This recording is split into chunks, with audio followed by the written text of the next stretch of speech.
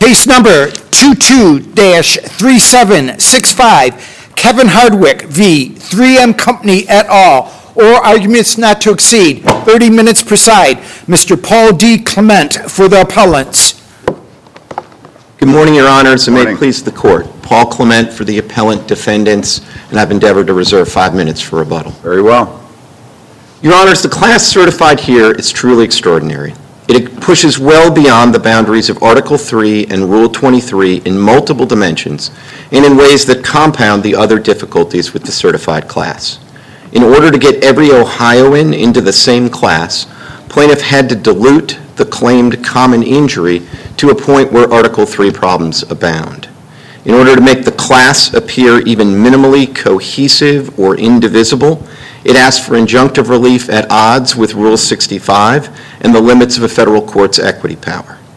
Even if every Ohioan or every American could benefit from further scientific study of PFAS, that would be a job for a legislative hearing, the Ohio EPA, or a Blue Ribbon Commission, not for a federal court or a sprawling class action that seeks to convene a science panel to answer the threshold question in any case in Article 3 seeking injunctive relief, namely whether the named plaintiff or other 11 million class members have suffered a certainly impending injury. Now, this is, of course, not the first time that a panel of this court has looked at the sprawling class action. In accepting this 23F appeal, the motions panel identified at least 3 problems with this class action. Each of those problems is fatal. Start with Article 3. At the most basic level, this lawsuit seeks to convene a science panel to determine which class members suffer a certainly impending injury from exposure to some 5,000 or more substances. Can I recharacterize it and see what you think? So assume, and I know you dispute this, but just assume that it is a battery under state law. And we can discuss the propriety of that or not, but just assume for a second. And as a result of having PFAS in my system, or Hardwick system, I suffer emotional distress. And I trace it, let's not discuss traceability yet, but just assume that 3M and DuPont, those 2 defendants, combined made the suppressant he uses or whatever he used. And the medical monitoring / science panel, and we can discuss, I know you have differences with what those are, will alleviate my emotional distress because if you monitor to make sure I don't get cancer, let's assume it's medical monitoring, then it would alleviate my distress. Why wouldn't that be injury? Why wouldn't that satisfy injury in fact?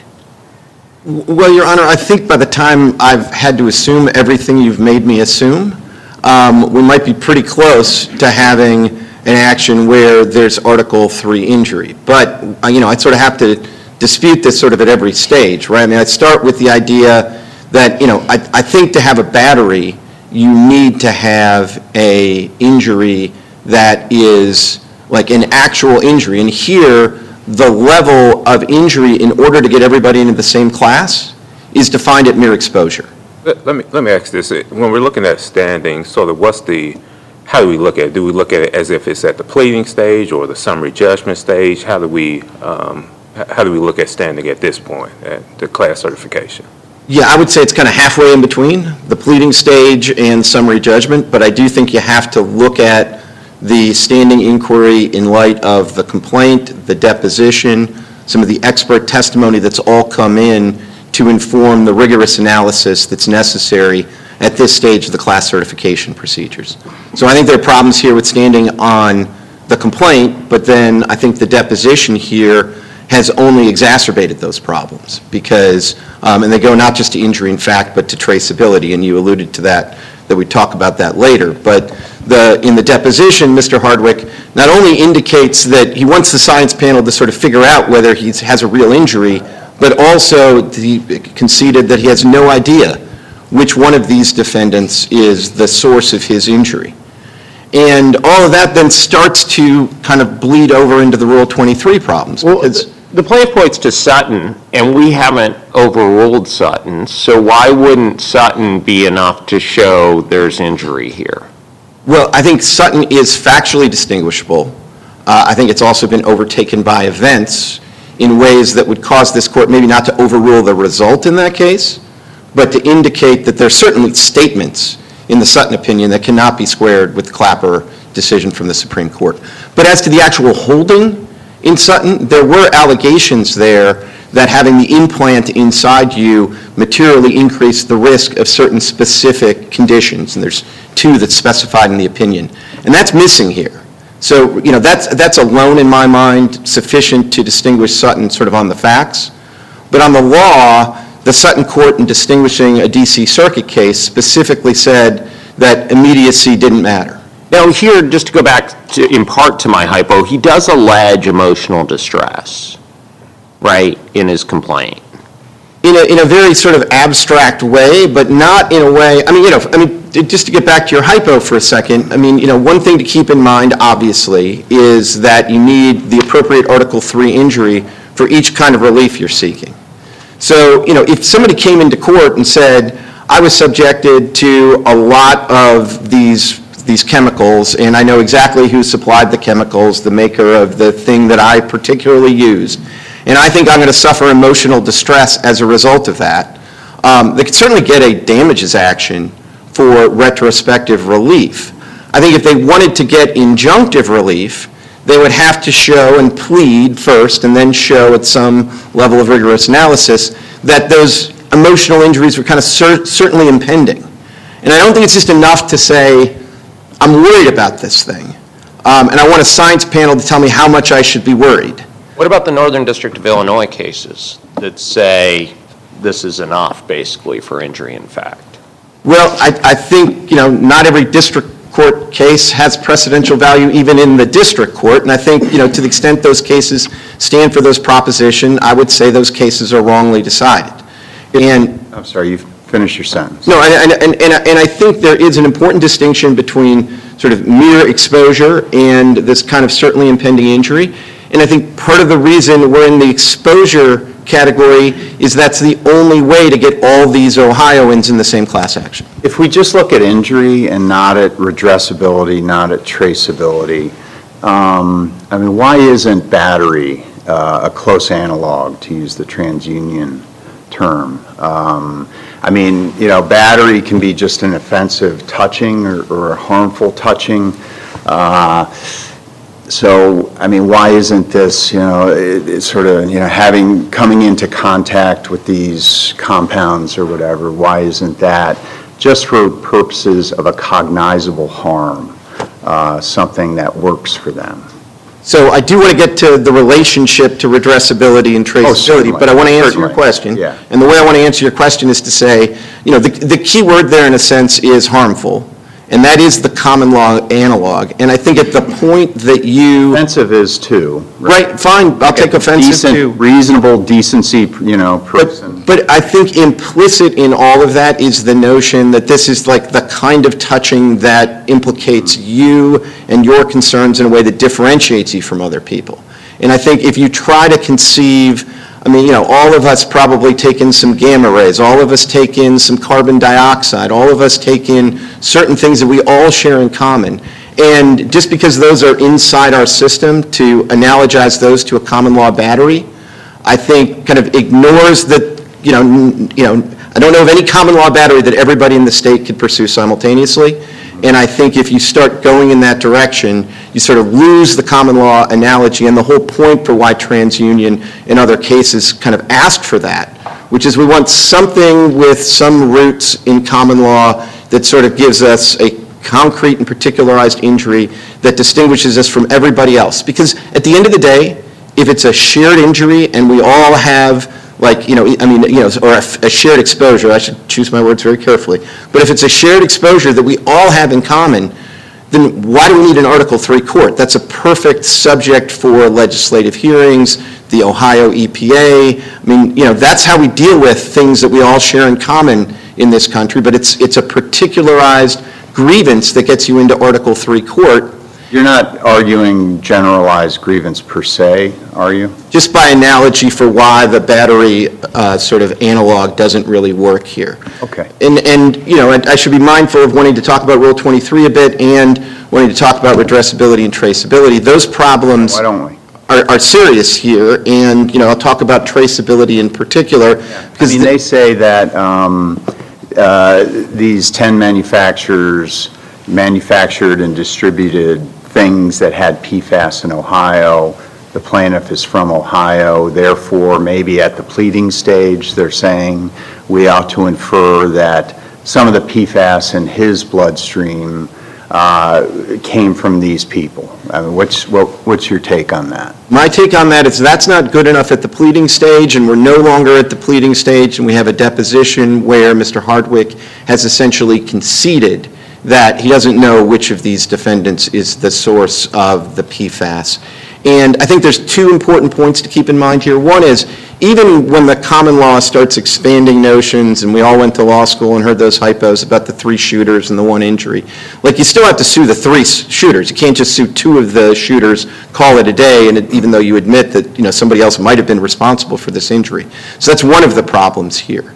The second problem here, though, and I think it's, you know, kind of gets into the Rule 23 issues, is there's just kind of a huge Rules Enabling Act problem here, because if I went into court as an individual, I would logically sue the people that I thought had something to do with the PFAS I came in contact with. Why not the inventor? Isn't that 3M in this instance? I don't think I would sue the inventor. I mean, I do think what I would do, and I don't know that you can say that anyone is the inventor of these 5,000 different substances. And so I don't think that analogy quite works, but I still think, you know, if I were a firefighter and I came with this foam, I'd figure out, like, okay, I sold this foam or whatever on behalf of a company, I'd sue them. I'd look at the can of foam, I'd sue whoever name was on the can of the foam. From there, I'd do a little bit of research, sue whoever kind of ultimately produced that. And then once I got into court with all of that, I'd have traceability, and maybe I'd get some discovery and figure out I need to add 2 or 3 defendants. But that's the way it works in an individual case. And to say, well, because I'm suing as a class action, I'm not going to go that route, and I'm just going to sue like the 10 top manufacturers that nobody thinks make up to 100%. I mean, that's exactly what you're not supposed to do under the Rules Enabling Act in class action. And then that problem, and I should say a word about redressability, which is, you know, if you get to the science panel from the injury in your blood, you have a huge redressability problem, because the science panel doesn't redress that injury. And the science panel is problematic on about 6 other levels that I probably should best talk about under Rule 23. So in the Rule 23, when we get to that analysis, again, if you conceptualize what's supposed to happen in a B2 class action, it's basically supposed to be a situation where if I sued as an individual, I would get an injunction that would perforce, that's Justice Scalia's word from Walmart, benefit everybody in a class. So if I sued a school to change their admissions policy, if I did that in an individual suit and got, you know, the University of Michigan to change their admissions policy, it would benefit everybody in a class of applicants to the University of Michigan. Well, why wouldn't this benefit everyone in the class if they knew the effects of PFAS? Because this is your classic divisible injunction, if you will, or divisible equitable relief. If I'm sitting, you know, in a different part of the state and I'm near a plant, what I care about is not studying everything under the sun, 5,000 different PFAS. I want to study that particular PFAS that's coming from that particular factory. If I'm somebody that's got a particular disease right now, I don't really want to be part of a class that's studying an abstract... Couldn't you piecemeal every class that way in some sense? No. I mean, I don't think you can piecemeal a proper B2 class in that respect. If the requirements of B2, as we learned from Walmart, is the relief is supposed to be indivisible, then you don't have a situation like this where the science panel is A, going to study a bunch of stuff that most of the class members don't care about. B, if the science panel here is anything like the C8 science panel, which is obviously distinguishable because it's the product of a settlement and all of that, but the results of the C8 panel, as you learned from the Sixth Circuit opinion, 50 of the 56 diseases they study, they found no link. So for purposes of this class, most of the people in the class, if that's a guide, are going to be disappointed by the results here. And then not everybody in the class is going to get medical monitoring.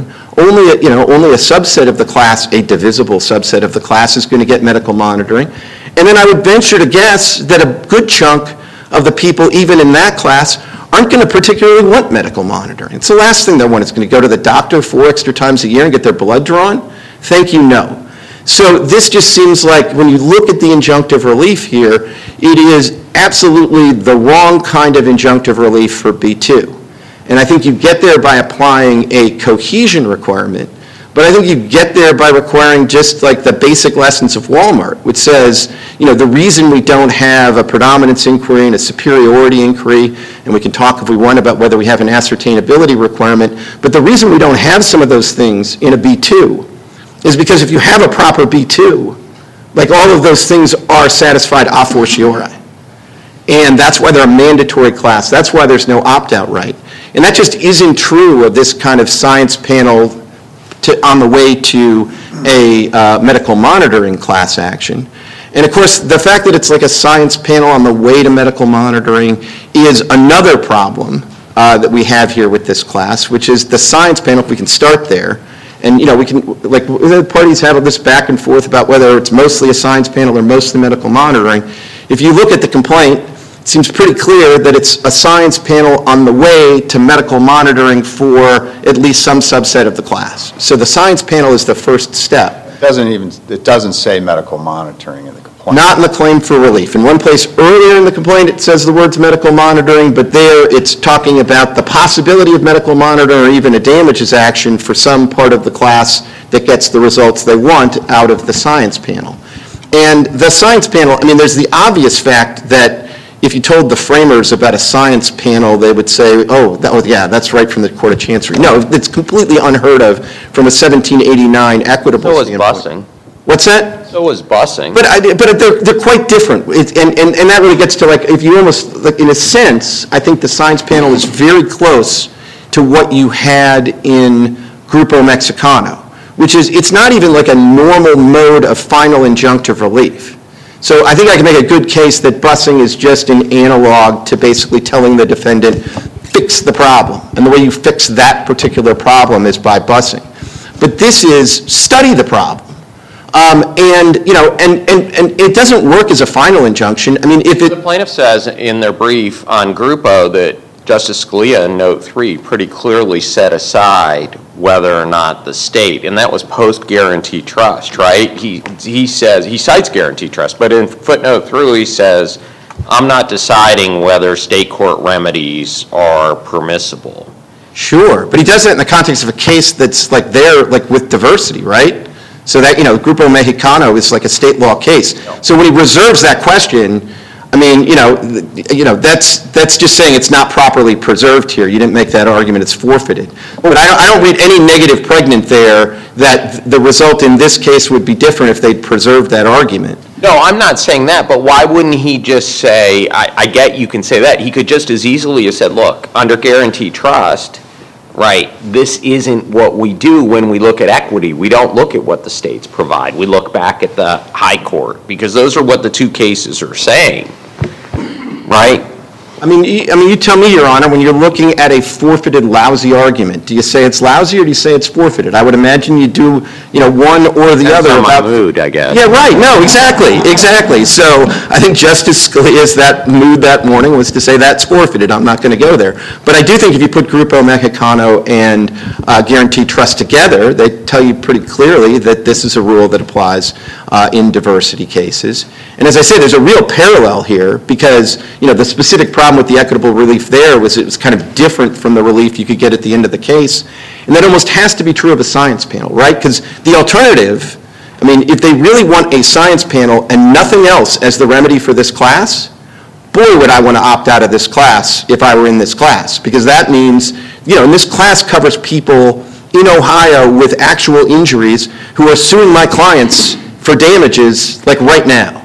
And the idea that if this case goes to judgment first, they would get a science panel and then be res judicata barred out of their damages claim would be incredibly unfair. So unfair that I don't think I could win that argument, to be candid, but only because that just shows that this whole enterprise is kind of flawed from the outset. And this is just not the way that you can proceed. Did you all raise this sort of group argument before the district court? Yes, we did. And, we provide a site for that. But we've raised this throughout. We've also raised concerns about, the nature of this relief being not consistent with Walmart. And obviously we've raised the cohesion arguments. And Judge Sargas said, I don't think there's a cohesion requirement, but I also think there's cohesion here.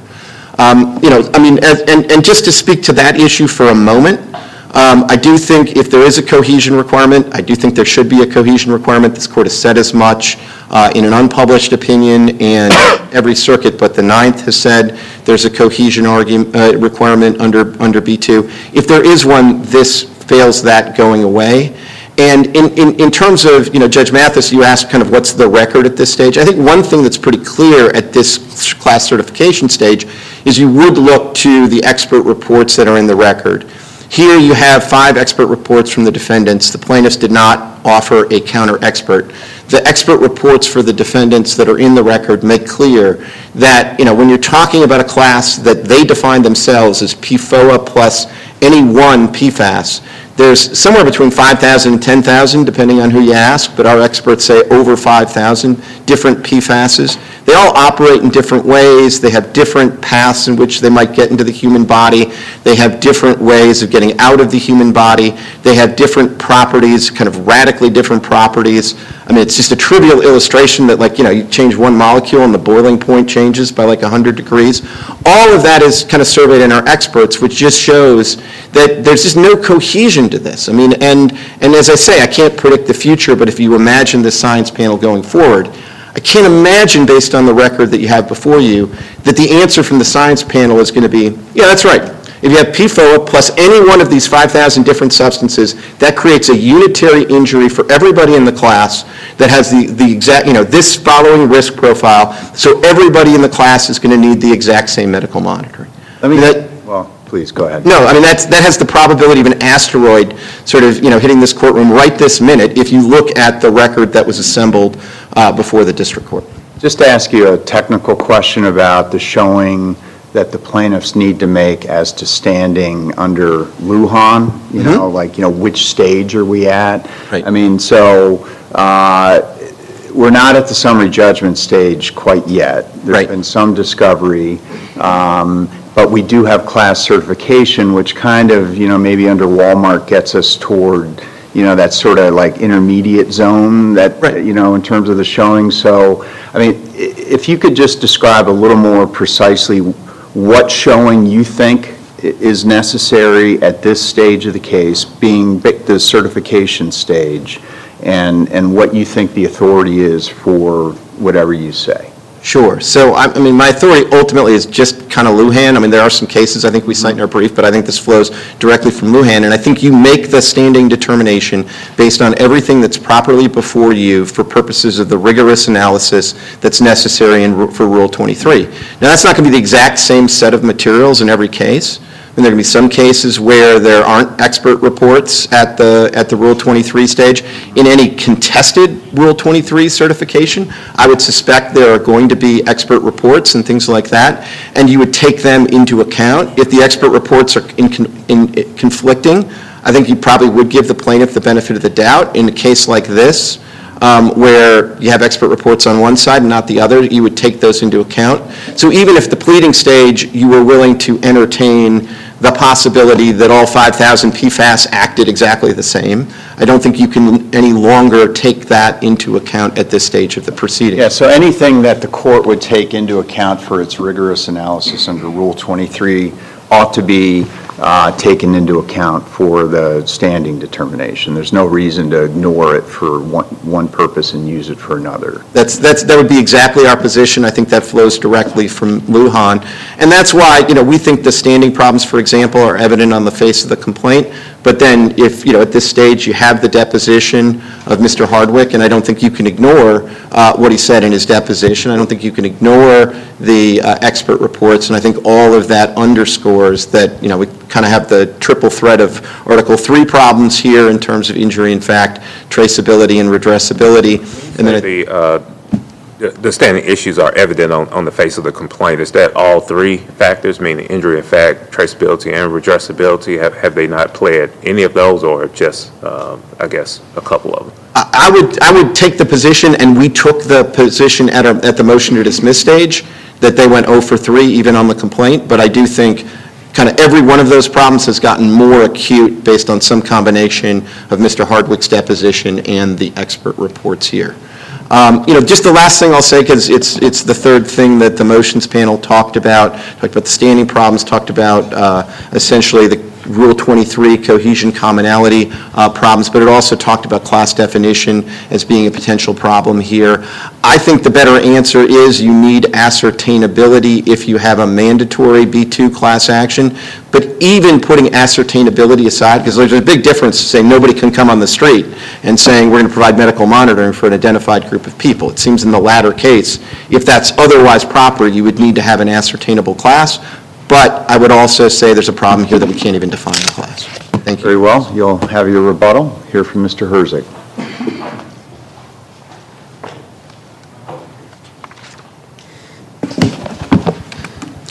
Good morning, Your Honors. Aaron Herzig for Appellee Kevin Hardwick and the class. May it please the Court. I think the argument of my colleague points out exactly why this Court needs to affirm. The examples that he gives of the types of injuries for the cases that he describes, CO2 gamma rays, are exactly the opposite of what has occurred here. PFOA, PFOS, all the PFAS chemicals do not exist in nature. There is no background. Can you start with the standard and then move into that? So what's your response to his argument that we should apply, in essence, the class certification standard at this stage? Why wouldn't we do that? It makes sense to me that what we just talked about. Yeah, yes, Your Honors. Look, I think the law says that you don't have to start there, that you can rely on the properly pleaded facts of the complaint. I think it says that, but it doesn't speak specifically to this. But if we're taking, if the district court is taking certain materials into account for purposes of its rigorous analysis under Rule 23, I mean, why would Lujan support ignoring those materials for purposes of standing? I don't think it needs to, Your Honors. I'm not actually concerned about that in this case, because I think we meet the standard clearly under the district court's order, under the evidence that it brought. So I don't think. So you agree with the standard that I certainly can live with the standard. Okay. I don't think this is a case where you need to make new law in that area or in any particular area. What we have is really quite. Go ahead. What we have is quite simple from some of your questions at the beginning. Okay, the injury, that was your sentence. I want to ask you a question. Sometimes the commas never end when I say that. I want to make sure I understand what you're arguing and what you might not be arguing. So, you with respect to injury in fact, you're pointing to the presence of PFAS 0.05 parts per trillion, I guess, in your client's blood. And you're pointing to some risk of future disease, basically, as a result of that. Is that right? Yes. And so when you argue that he has an injury, is that each of those standing alone, or is it in combination, or what is it? So, Your Honor, we would argue that the class, 99% of the country have already been injured. The question is what we don't know. I mean, you have two components. Two things that you point to as supporting a concrete injury. Do we analyze those in combination? Is that what you're arguing to us? Are you arguing that each stands on its own bottom as an injury? I just want to understand your argument to make sure we think about whatever that is carefully. I think we win with either. You can look at either, but we have the combination here. Okay, so it's all the above. Yes, Your Honor. Okay, that's fine. I just want to make sure I get it right. And I think that's fair in this context. How is it certainly impending? If we're looking at future risk alone, I mean, your own pleadings say you don't know what the risk is. And so how in the world can that be certainly impending if we're just looking at the piece about the future risk? So certainly impending from the Clapper case, I think is the wrong place to look. Well, take your pick of Supreme Court cases in the last 10 years that say certainly impending. Sure. You don't think that's a standard that applies to a claim for risk of future harm in this case? Not in a medical monitoring context, not in the context What's your of these authority facts. for that? I mean, Clapper and TransUnion and the rest, I mean, as Judge Kethledge just said, make pretty clear that applies across the board. It's Article 3. So two things, Your Honor. First of all, as you point out, Sutton is in fact the precedential law here and should be followed. Sutton is completely irreconcilable with a certainly impending standard. I'll just put my cards on the table there. I mean, I think if you want to talk about Sutton, you want to rely on that, but I would suggest that ship is on its way to the bottom, and it's just not very helpful with what we're trying to figure out here. Give me a moment to explain why I think that's incorrect. Okay, I mean, go ahead. You've looked at that in the Baker Chevron case. I understand where that's coming from. Clapper relies for certainly impending injury on an Eighth Amendment death penalty case, Whitmore versus Arkansas. All of the cases that it talks about are in the context of figuring out whether any American in the structure of our government has a lawsuit as opposed to any other American. It's essentially the idea of kind of taxpayer standing. In all the cases that are cited there, and then when you look at TransUnion or the other cases that deal with this, they're all dealing with a question of, is this injury one that anyone can bring because they're simply citizens of the United States? We have something very different here.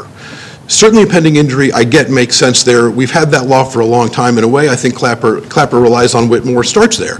It's not new in Clapper. Expanding it beyond the context of looking at whether one taxpayer has an injury versus any taxpayer, I think is incorrect, especially in these injury cases. Clapper just does not qualify its holdings and its analysis in the terms you're talking about. Valley Forge Christian is basically a taxpayer case, you know.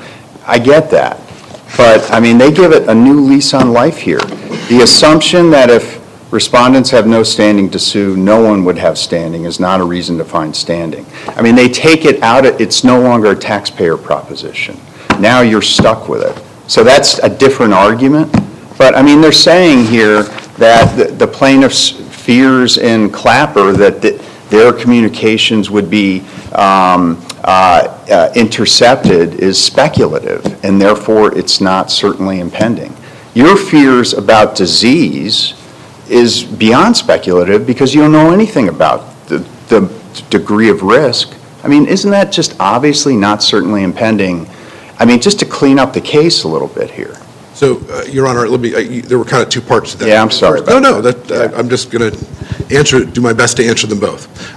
The first is that the Clapper, the FISA case, that really is exactly in the realm of what we've always talked about. If there is a new criminal law that is passed by a municipality, can I immediately seek to enjoin it, or do I have to wait till I've been arrested? That's essentially what Clapper is. And I think to expand it to its most capacious reading, based on those facts and based on the history of the cases that are cited there, I think is incorrect. I don't think that's what Clapper says, and I don't think you take a Supreme Court precedent based on specific facts with that kind of history and say, yes, it now applies to every conceivable context.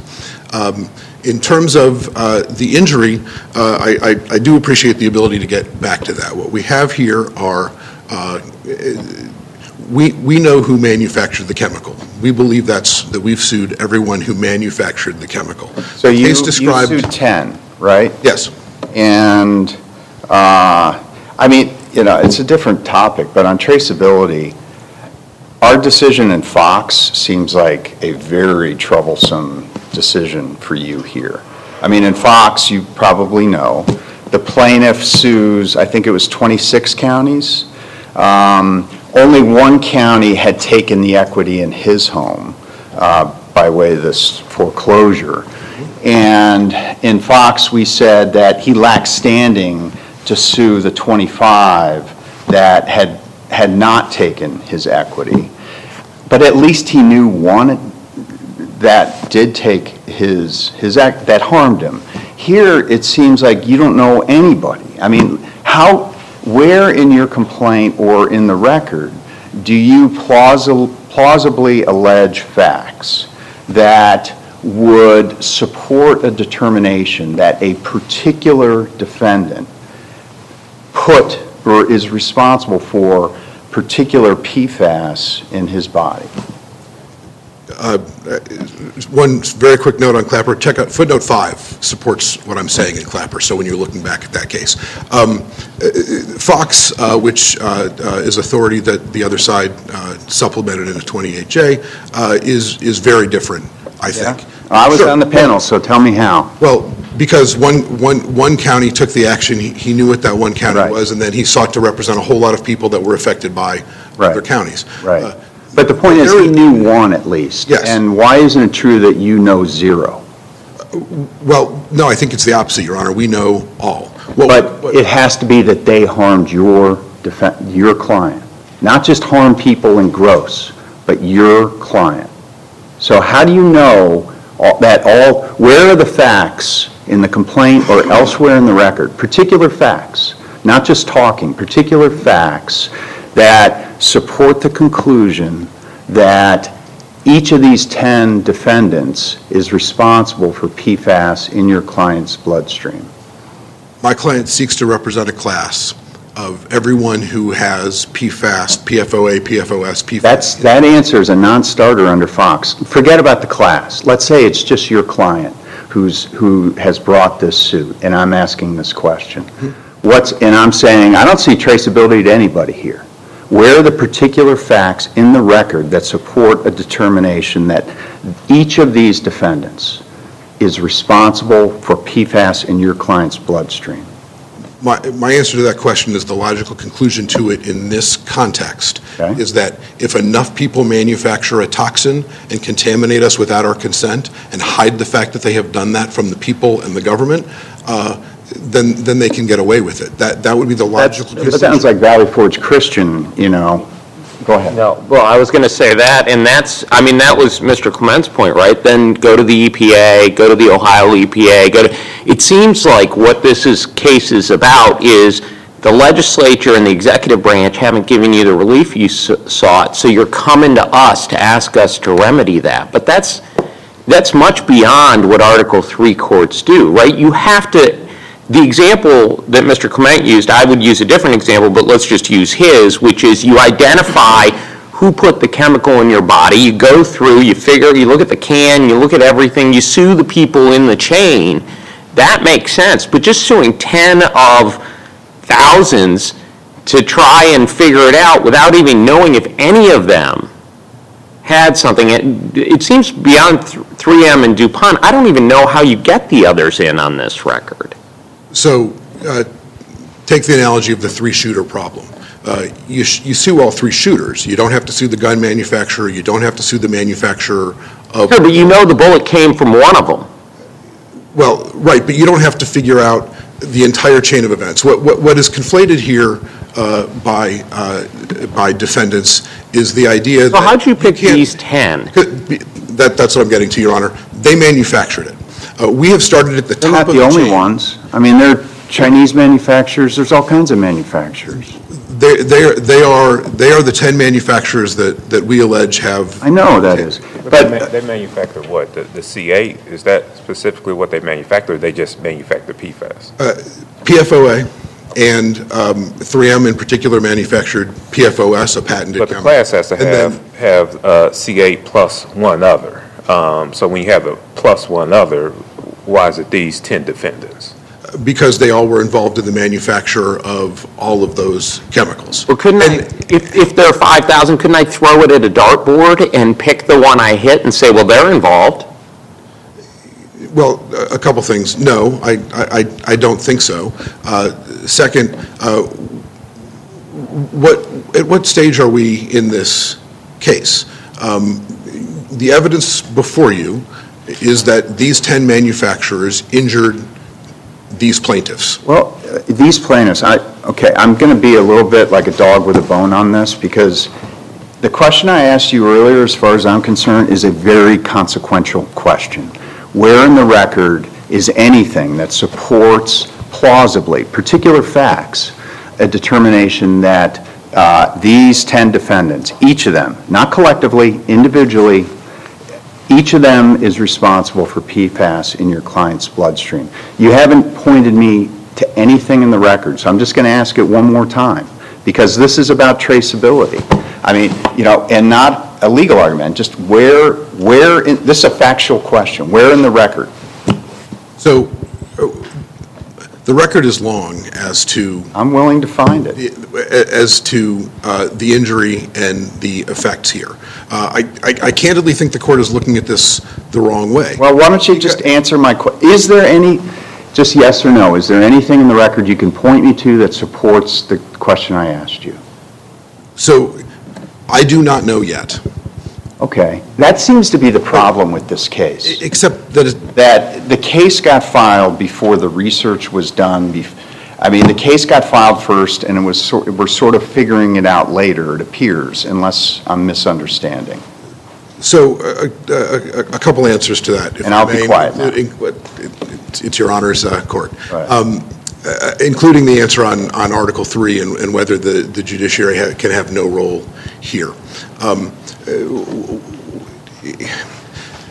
The case that has been described by defendants is a personal injury B3 case where you do trace all of these things. We are looking at something different. We are looking at the manufacturers of these chemicals. They have put it out into the world. They, for decades, didn't test it. Then they did test it. We get what they did wrong. Look, I have a lot of empathy for that, but the problem is what Judge Kethledge keeps bringing up, which is the thing we're used to doing, the thing courts do well, is we look at record, we say, okay, one of these guys shot your client. We can't even determine that here because there's nothing in the record showing that. So how do you get, it really genuinely seems to us, when you look through it, that you threw at a dartboard and picked 8 of them. I'll just set 3M and DuPont aside because I'll agree there's stuff in the record. I'm not saying it's linked to the plaintiffs, but the other 8 just seem like completely like I could have picked anyone.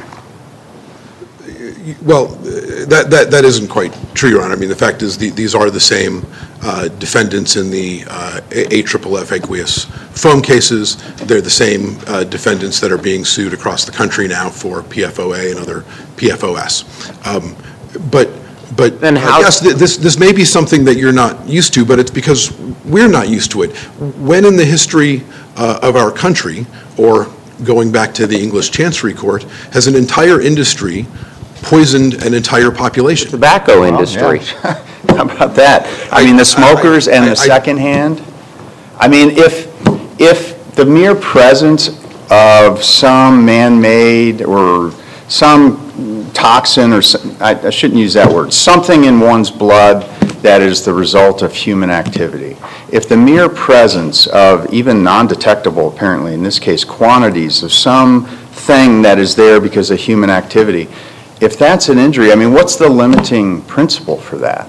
I mean, if you walk down the streets of Manhattan or New Orleans, you're involuntarily going to be exposed to all kinds of marijuana smoke these days. I mean, could and I hate it. So could I sue the marijuana,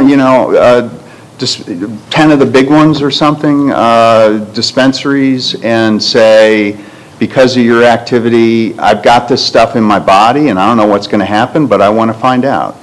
Why couldn't I bring that? Why isn't that a cognizable injury under your theory here?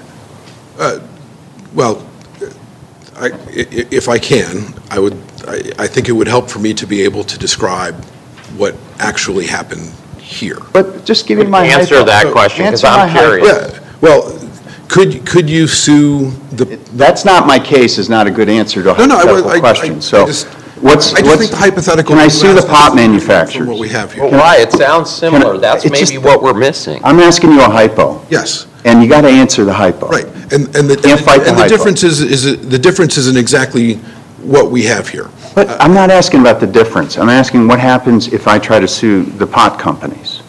Do I have an injury? because I breathed in smoke that they're responsible for? Just, do I have an injury? Not about whether it's like this case. No, I don't think you have an injury. And why is that? Because you're able to avoid it, in part. The person. No, I'm not. Well, Unless you tell me to stay out of New York City, no, I'm not. You know? Really? no, I would think the answer is there is an injury, and then, whether it's traceable or redressable is the question, but I think in the hypo, it seems like there is that injury in fact. There certainly are cases where people have sued over having someone blow smoke intentionally in their face, and they sue for battery, but they sue the individual for doing that intentionally. So tell us why your case is different. You keep trying to get there. Go ahead. I do. Because it is marijuana, by the way, also naturally occurring, for what it's worth. This is the only chemical. So offensive. It works with your battery. No disagreement. Please tell the people that run my garage to prevent people from smoking in the garage. Yeah.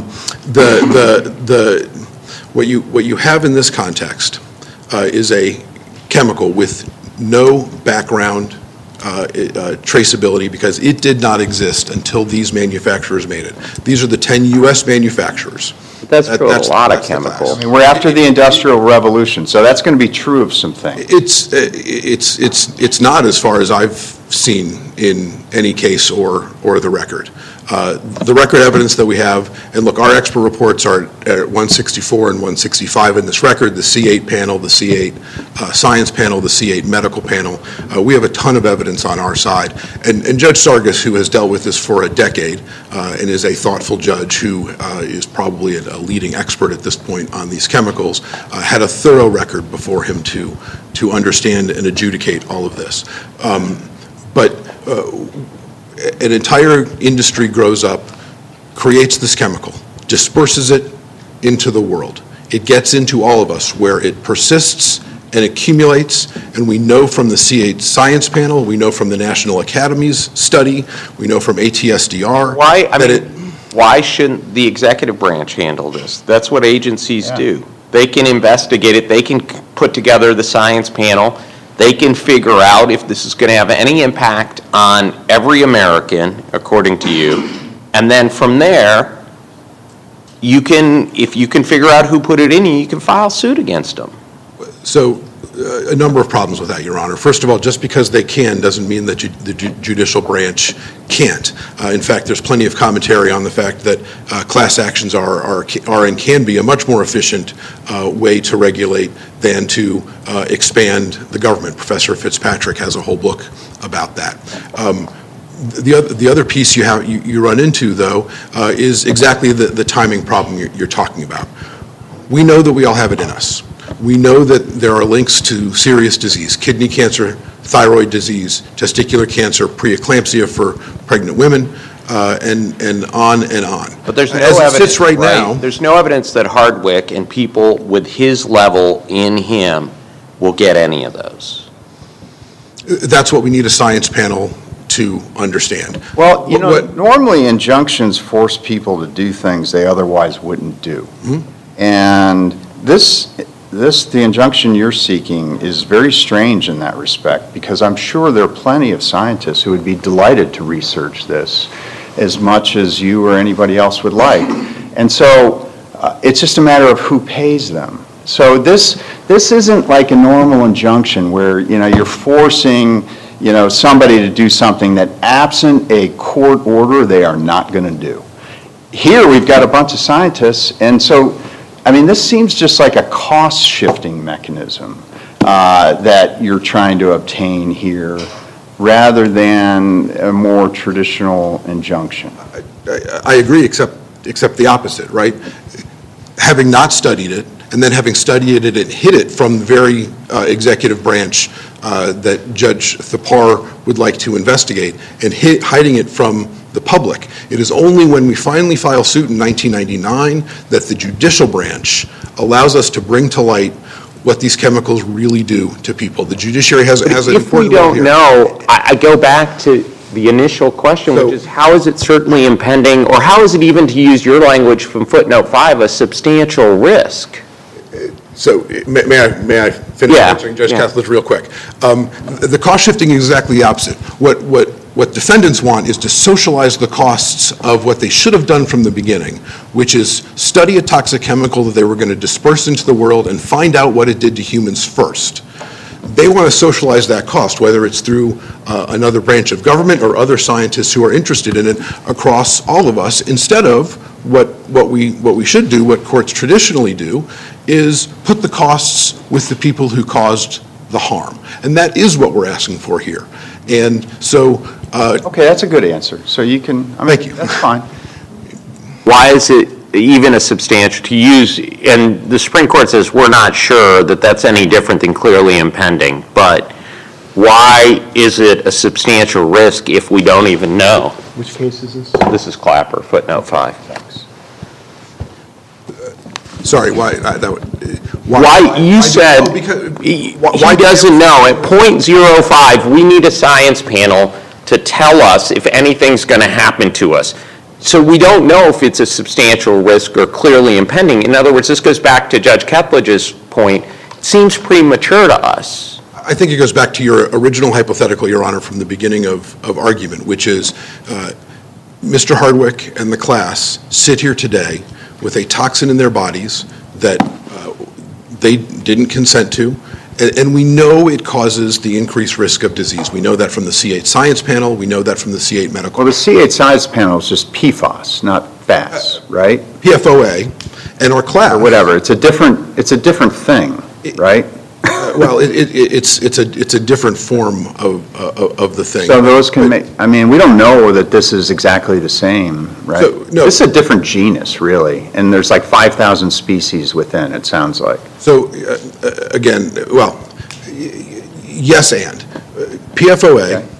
our class is PFOA and at least one other PFAS. Right, That's almost yeah. always going to at least be PFOS. So what we know today from the C8 Science Panel and the C8 Medical Panel is, one, anyone with PFOA in their blood has an increased risk of kidney cancer, testicular cancer, and the list that They I had, mentioned. I thought they had like 10,000 at the time, because that was all related to DuPont, right? And we knew who the defendant was, we knew who put it in the water and everything else.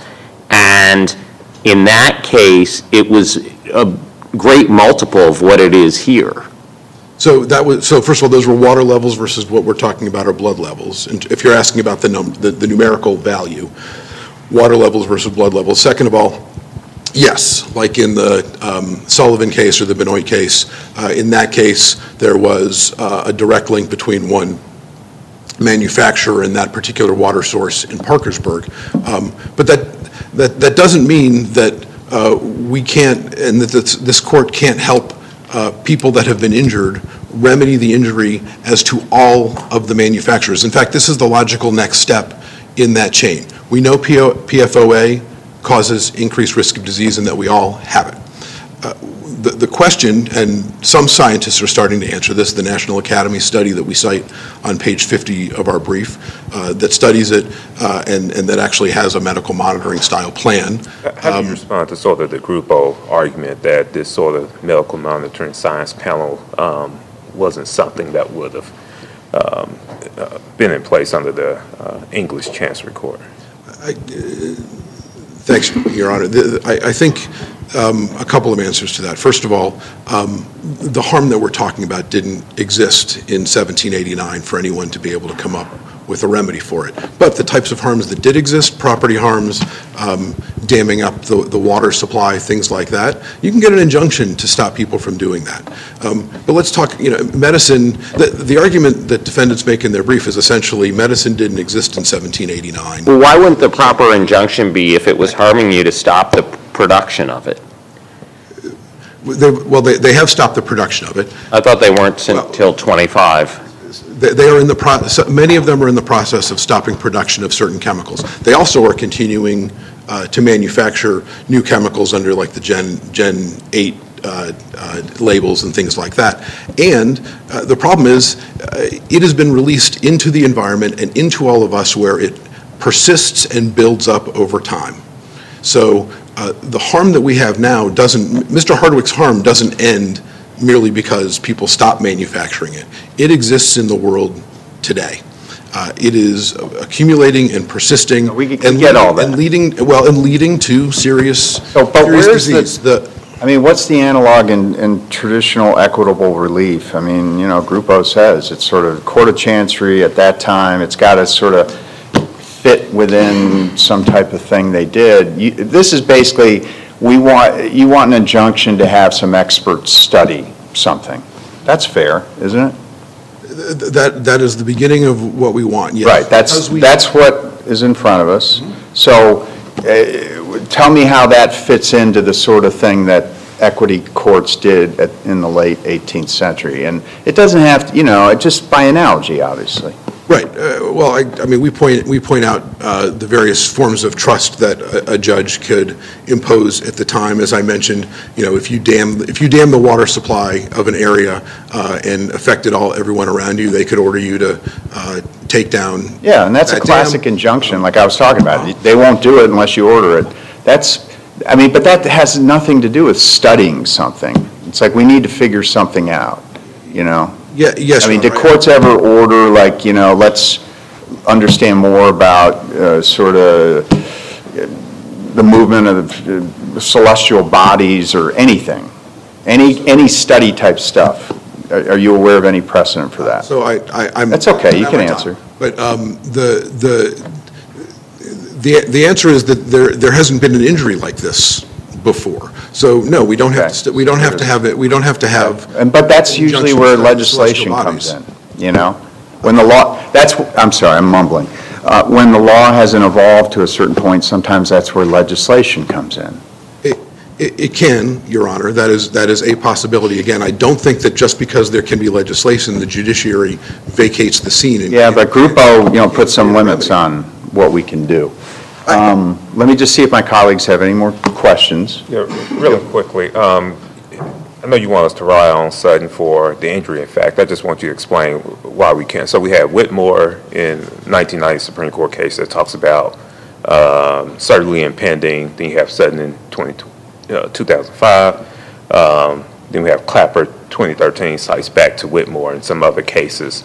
After that talks about the certainly impending. So explain why we can rely on Sutton based on what's happened since. I would argue that it's not just that you can rely on, but it is in fact right now binding precedent because it's exactly like this case, right? An implant causes the potential for future injury, and we're going to monitor people to make sure they know what that injury is. Clapper, to me, does not.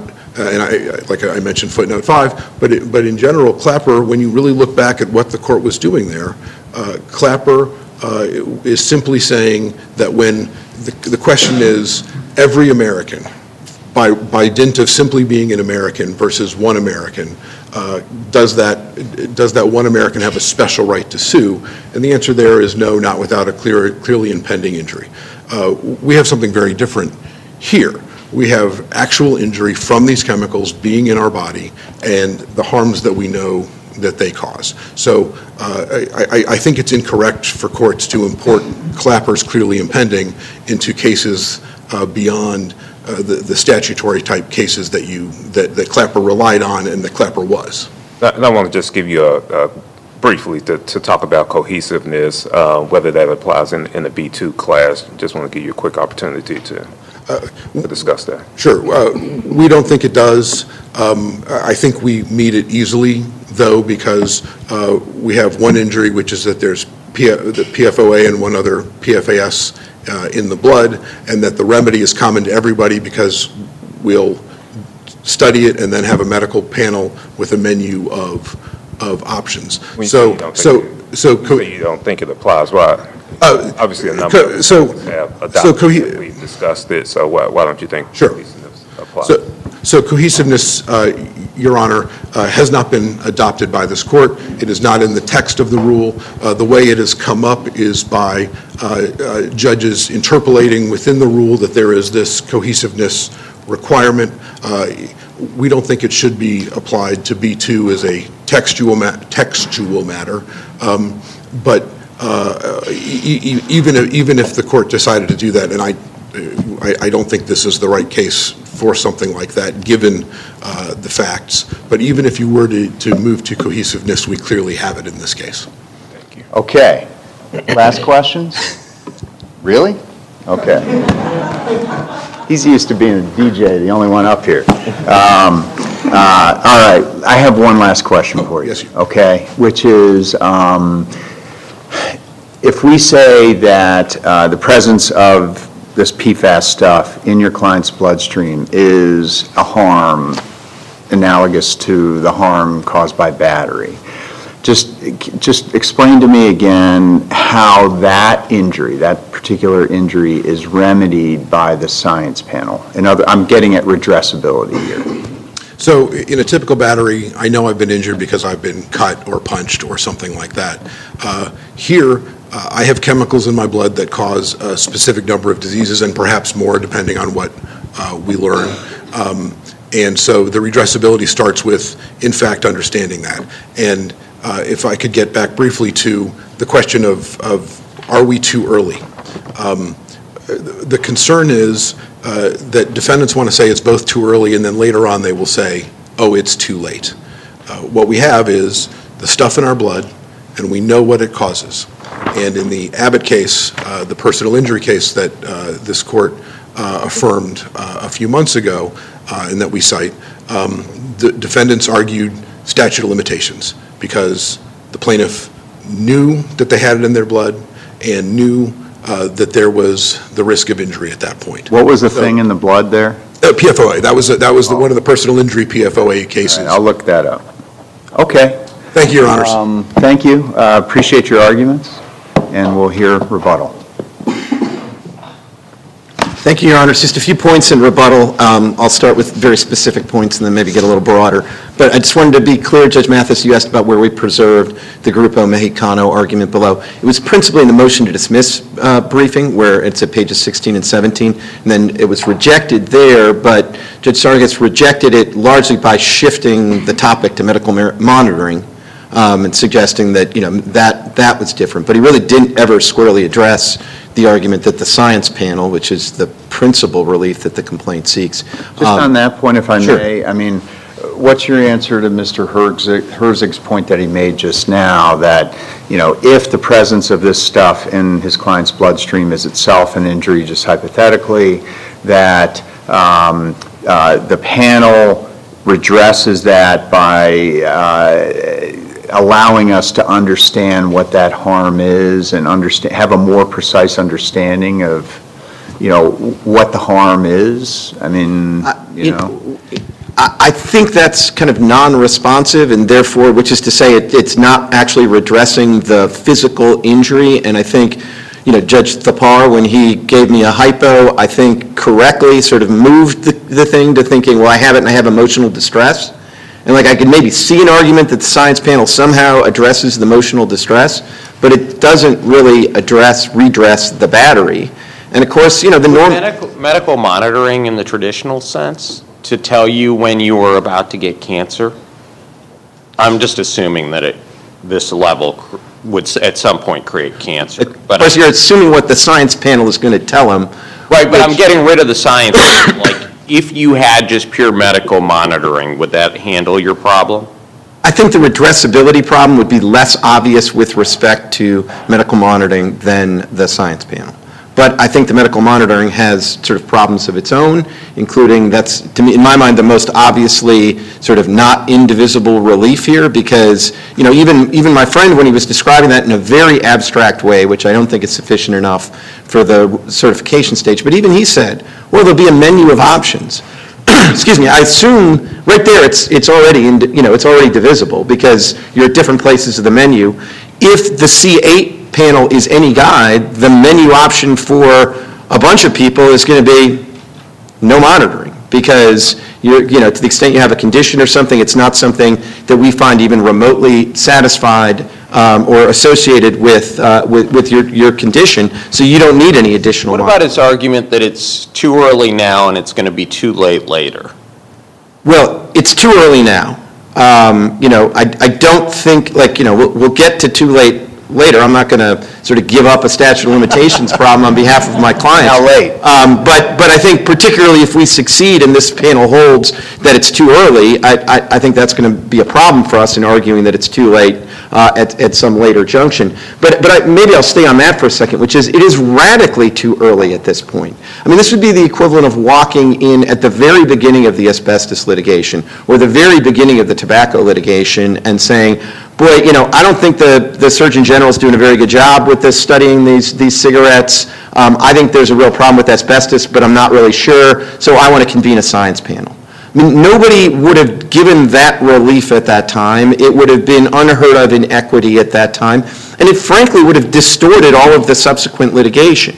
And I mean, one way to think about this, and Judge Kethledge, essentially came close to saying this, but one way to understand this is they just want us to pay for their expert discovery to bring a later suit against us. And I just don't know kind of where they get to shift the costs in that way. And certainly there's nothing like that that has any origins. Their argument is you put this in their body, you created it, you put it in their body, so you should pay the costs. I mean, that at its simplest, barest form is their argument. But even at that level, it's not like all of these defendants are not the ones that necessarily put it in his body, and it's not they didn't put it necessarily in every member of the class.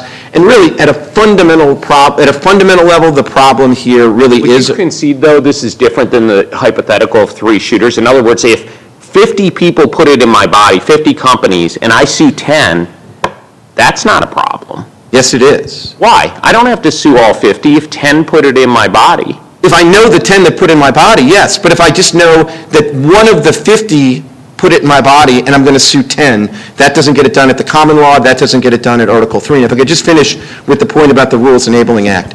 If this were brought as the whole way the Rules Enabling Act and class actions are supposed to work is I'm supposed to bring a suit conceptually as an individual, and then at the end of it I'm going to be like, whoa, gee whiz, like I could actually bring this on behalf of the whole class and it would be a lot more efficient.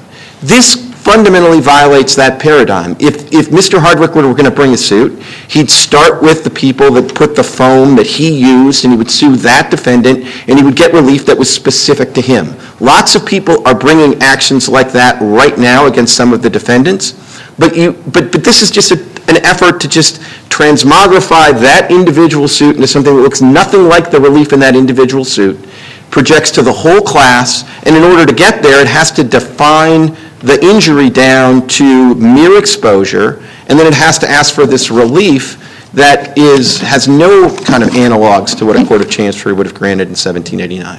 Thank you, Your Honors. Any questions? All right. Thank you both for your arguments. Case will be submitted.